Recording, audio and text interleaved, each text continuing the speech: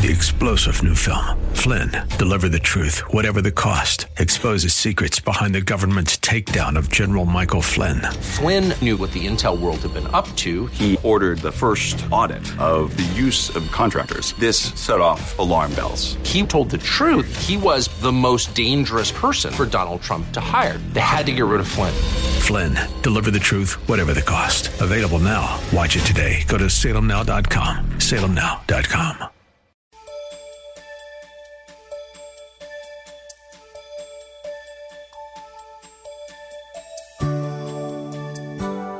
Thank you for joining us. God loves His children. He protects, provides, guides, forgives, and so much more. Therefore, He deserves our trust, praise, glory, honor, obedience, and so much more. Yet we often grieve our Lord by turning from Him to do things our way, rather than turn to Him in obedience. And what does God do? He gives us what we don't deserve, His love, grace, and mercy.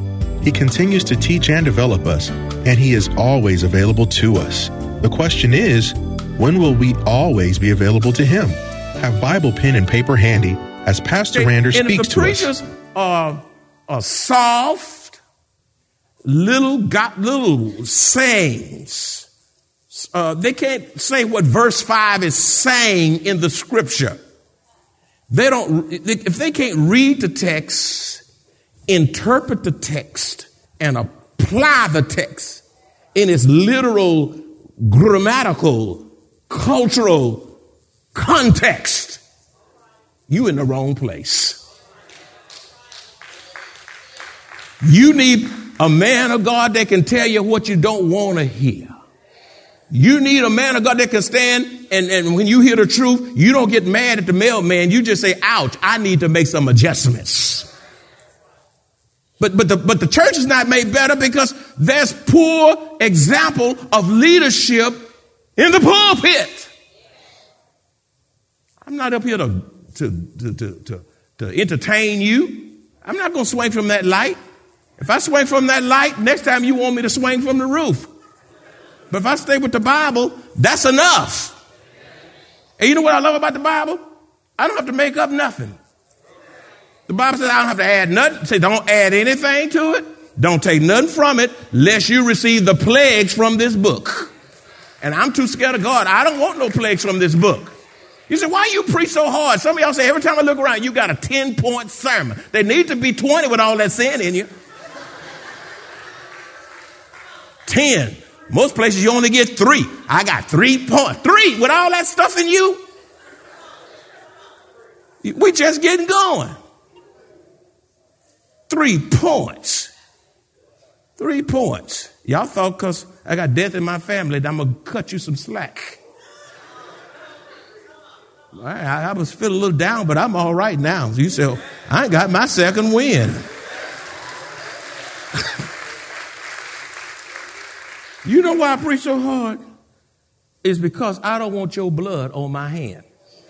I'm responsible if I don't preach the truth to you.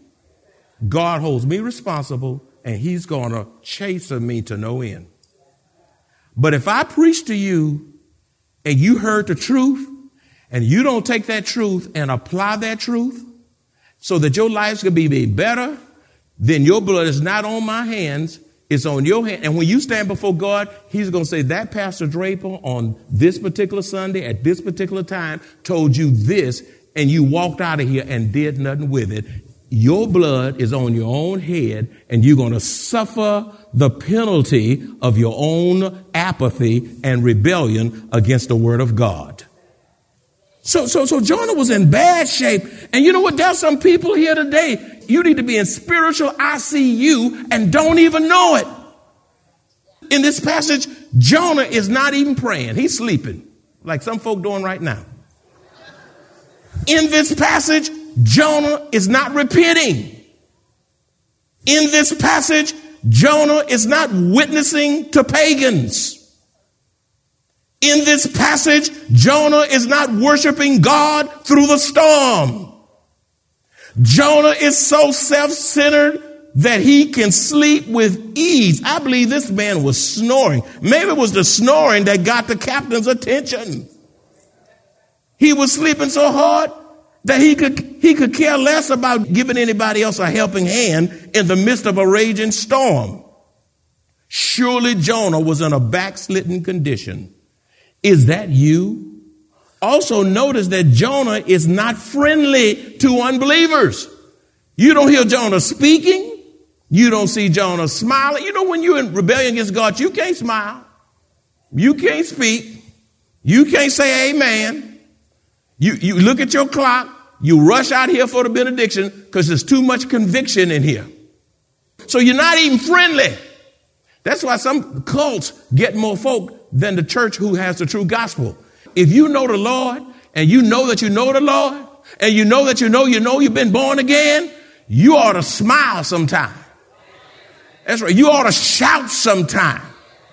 You ought to dance sometime. You ought to be glad sometime. And I'm saying this today, my friends, that Jonah is not friendly. Are you friendly? Hi. It's bad when you can't say thank you. You're not courteous. You look mean, but you say you're going to heaven. God says, I don't want you in heaven looking like that. I'm going to keep you down here until you learn how to smile. You're 95 years old, not smiling. Well, you got to make it to 105. You got to be friendly to unbelievers. To unbelievers. We was in a vacation Bible school class just the other day, and we were talking about Christians being in certain places, I mean, especially in a restaurant. And sometimes my wife and I end up in the bar area at certain restaurants. Now, I'm not always seeking a bar. Don't think that. And don't think I'm drinking myself crazy and all that. But I'm not ashamed to sit at a bar. You know, Jesus was a friend of sinners. Thank you, Holy Ghost. You know why nobody gets saved from your witness? Because you insulate yourself just like Jonah from everybody. Your plumber got to be saved. The mailman got to be saved. The Amazon Prime person come knock on your got to. And then you wonder why you don't have a witness. Everybody's saved. Where are the lost folk in your life? I remember one day I was at one of the restaurants established, and lady told me, so I don't have any seats. I got a seat over at the bar. I didn't call this restaurant. And so I said, okay, put me there. And I went and I sat there, and I was looking, and I just looked at this person and looking at that one. They had a glass full of stuff, and I was sitting there, and I ordered me a Sprite or something. Not something, I said Sprite, okay? So, because y'all be wondering what that something was, okay? And then I looked at this guy. He was eating these raw oysters. I don't know how folk can eat raw oysters. Ooh, now some of y'all eat them. I'm not talking about.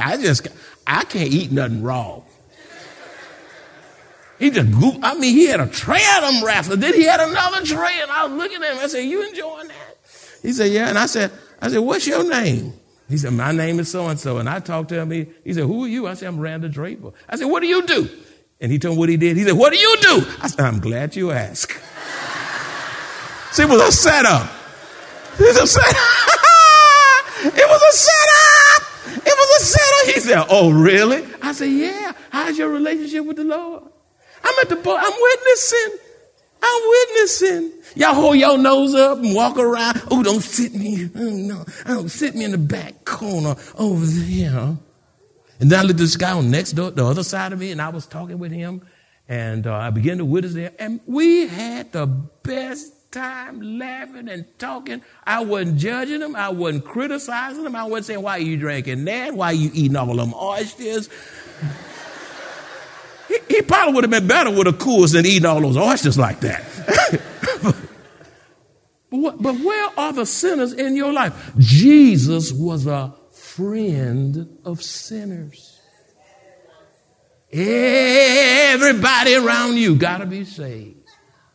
You insulate yourself.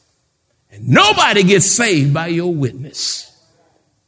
You see, so you see here, Jonah, he was self-centered. He was sleeping with ease, and he was just carried away with himself. He was not friendly to unbelievers and could care less about their lost souls. Like so many believers today who will not witness and tell unbelievers about Jesus. Some of you are like that today. Now, those of you under my voice, you've not knocked on the door of neighborhood outreach since you've been a member of this church. Some of you didn't invite anybody to Vacation Bible School, and neither did you come yourself. Some of you haven't been to Sunday school yet. Where are you in Bible study? And how come you don't go to the nursing home when the nursing home ministry go out? How come you're not in the prison ministry that we have? How come you're not in the homeless shelter ministry like we have? Are you so wrapped up in your world like Jonah, so secluded that nobody get the gospel through you? Surely Jonah was a renegade prophet who found himself in the midst of a raging storm. Verse 8, the mariners probing questions. Then they said to him, please tell us. Oh, man, they're nervous. Please tell us, for whose cause is this trouble upon us? And they asked him 5 questions. Oh, they were sucking it to him. Please tell us, for whose cause is this trouble upon us? What is your occupation? And where do you come from? Where are you from, man? What is your country? And of what people are you? The mariners, who were heathen men, drilled Jonah, a prophet of God, with a series of probing questions to find out what he had done to bring this storm upon them. I can only imagine that they were frustrated. They were looking for answers. They were in bewilderment because they could not figure out the reason for all this trouble. And even though the sailors were not responsible for this storm, they did not, you know what they didn't do? Now, let me tell you, like some of y'all do, even though they was in this storm, they were asking questions and they were nervous. They thought they were going to die. You know what they didn't do? They didn't cry out that life was unfair. You won't see that in this passage. They did not wallow in their own self-pity. Like some of you do when, you get cancer, your child died, your father died, mother died, things happen, tornado takes you home, storm damage, this, that, whatever it is, financial calamities. But those heathens, they did not wallow in self-pity. You know what they didn't do? They didn't even take revenge against Jonah, who was responsible for the storm in the first place. Think about that now. Jonah was responsible, and then they said, let's get him. Didn't do that. And somebody they didn't do, unlike many across America today, that they didn't promote violence as an answer for that culprit, like so many today. On these college campuses, if you think differently, if you don't think like the other people, you don't think like the professor, you don't think like the politician, if you got your own mind for Christ, people will persecute you just because you don't think like them. And they'll tear up your car, they'll pop you in the head, they'll knock off a little child's hat, they'll spit on somebody, act ugly to them, just because they don't think like you. Let me tell you something. You have a small mind if you can't leave room for the opposing opinion. Y'all looking at me now. Matter of fact, you ought to want to hear somebody that don't think like you, that don't talk like you. And that's okay. You don't have to beat them up and knock the teeth out because they said something you don't like. Leave room for the opposing viewpoint without all this hell being raised up. They didn't promote violence as an answer to the problem against Jonah. And they refused. You know what else they did? They refused to be angry at their God, who was useless to stop the fierce storm. They didn't even become angry at the false gods. They didn't get, like so many Christians today, when things happen beyond your control, you get angry, you get mad at God, you get mad at people, you blame everybody, and you make everybody around you miserable. Matter of fact, you start coming, they start running. Sadly, many believers today blame God and become angry even at him in the midst of adversity. Okay, the last section of verses 9 through 11, Jonah identifies himself and the terrified crewman.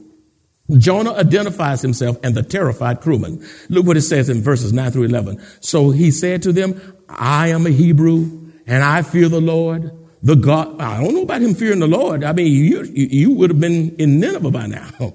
He said, I fear the Lord, the God of heaven, who made the sea and the dry land. Then the men were exceedingly afraid, and they said, why have you done this?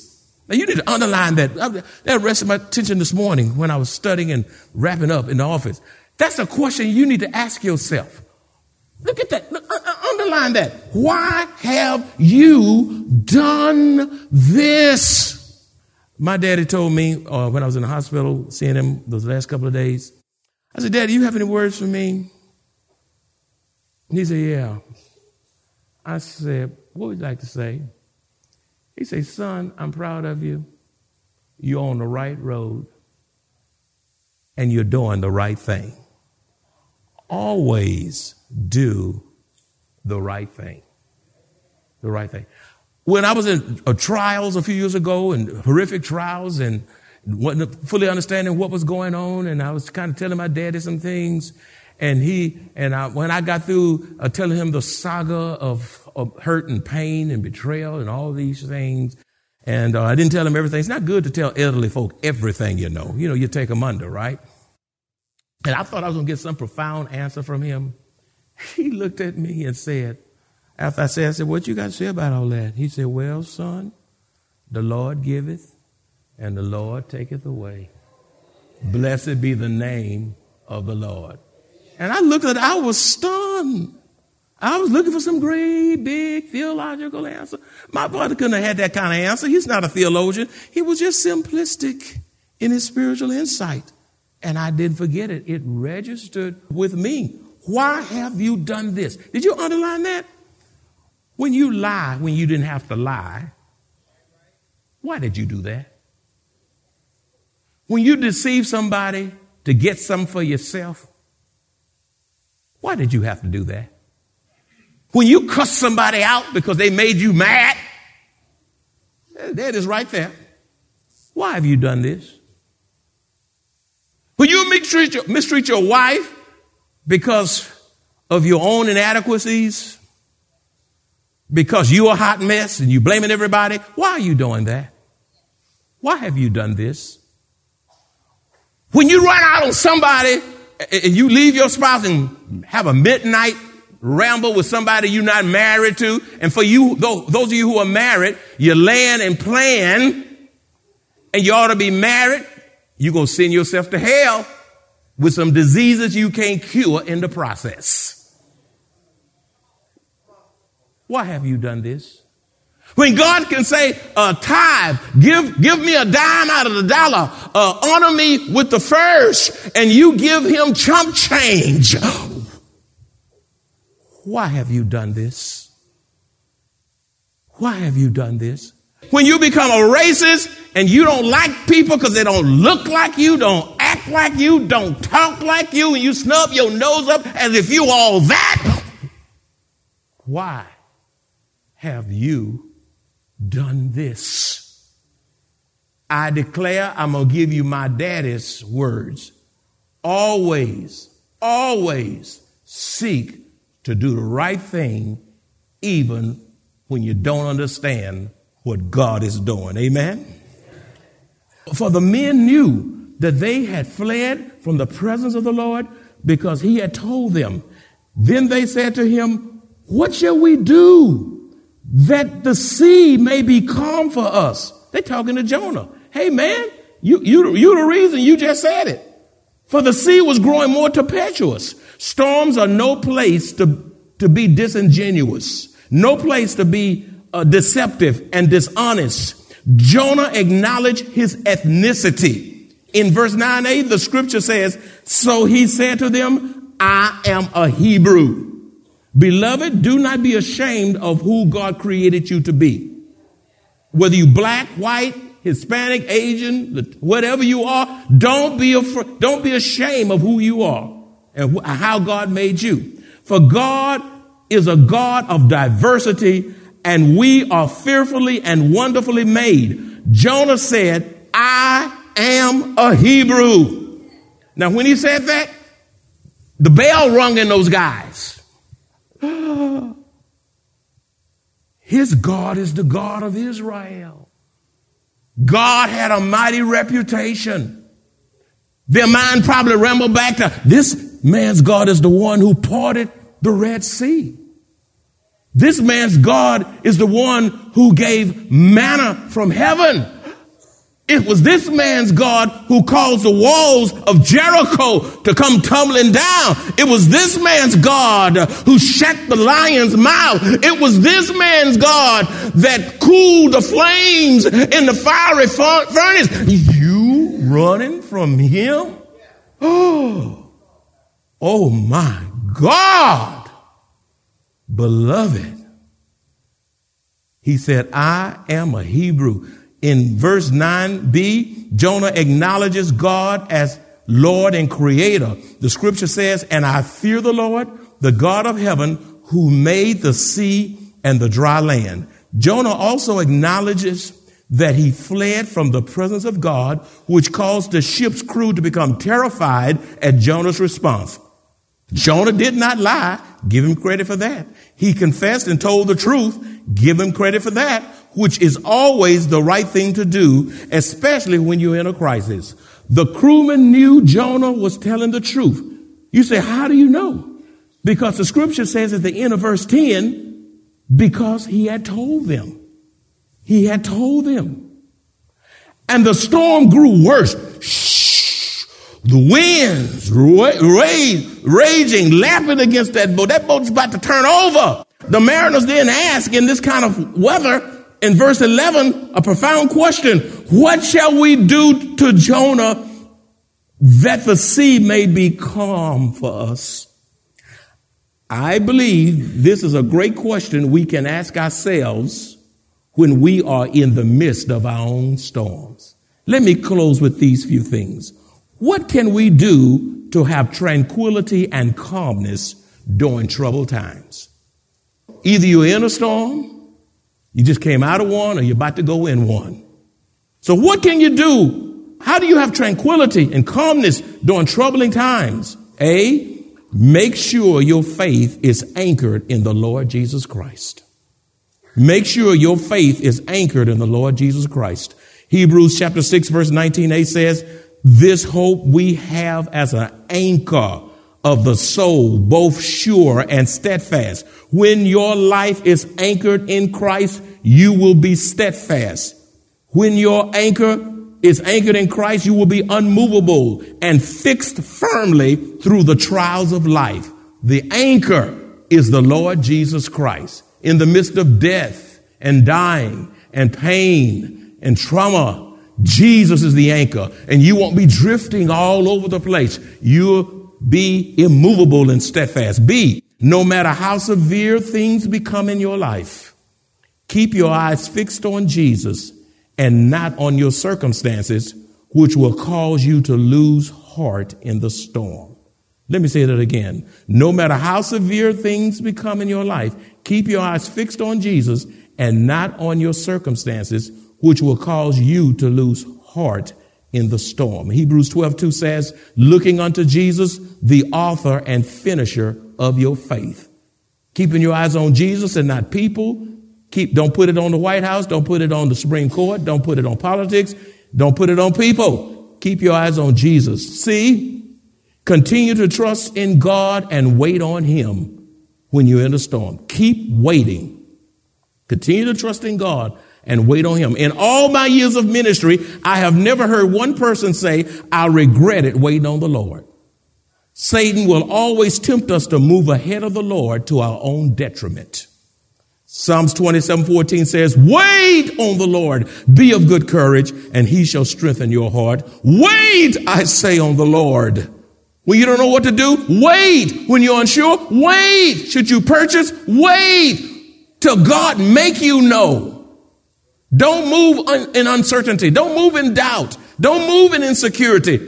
Don't you marry that person till God make you know. If God doesn't give you clarity, you are doing yourself a disservice by moving on. And you marry that person, you're going to sure wish you hadn't. And finally, but not the least, if you are responsible for the turbulent times in your life, some trials we bring on ourselves, you know, repent and cry out to Christ for deliverance.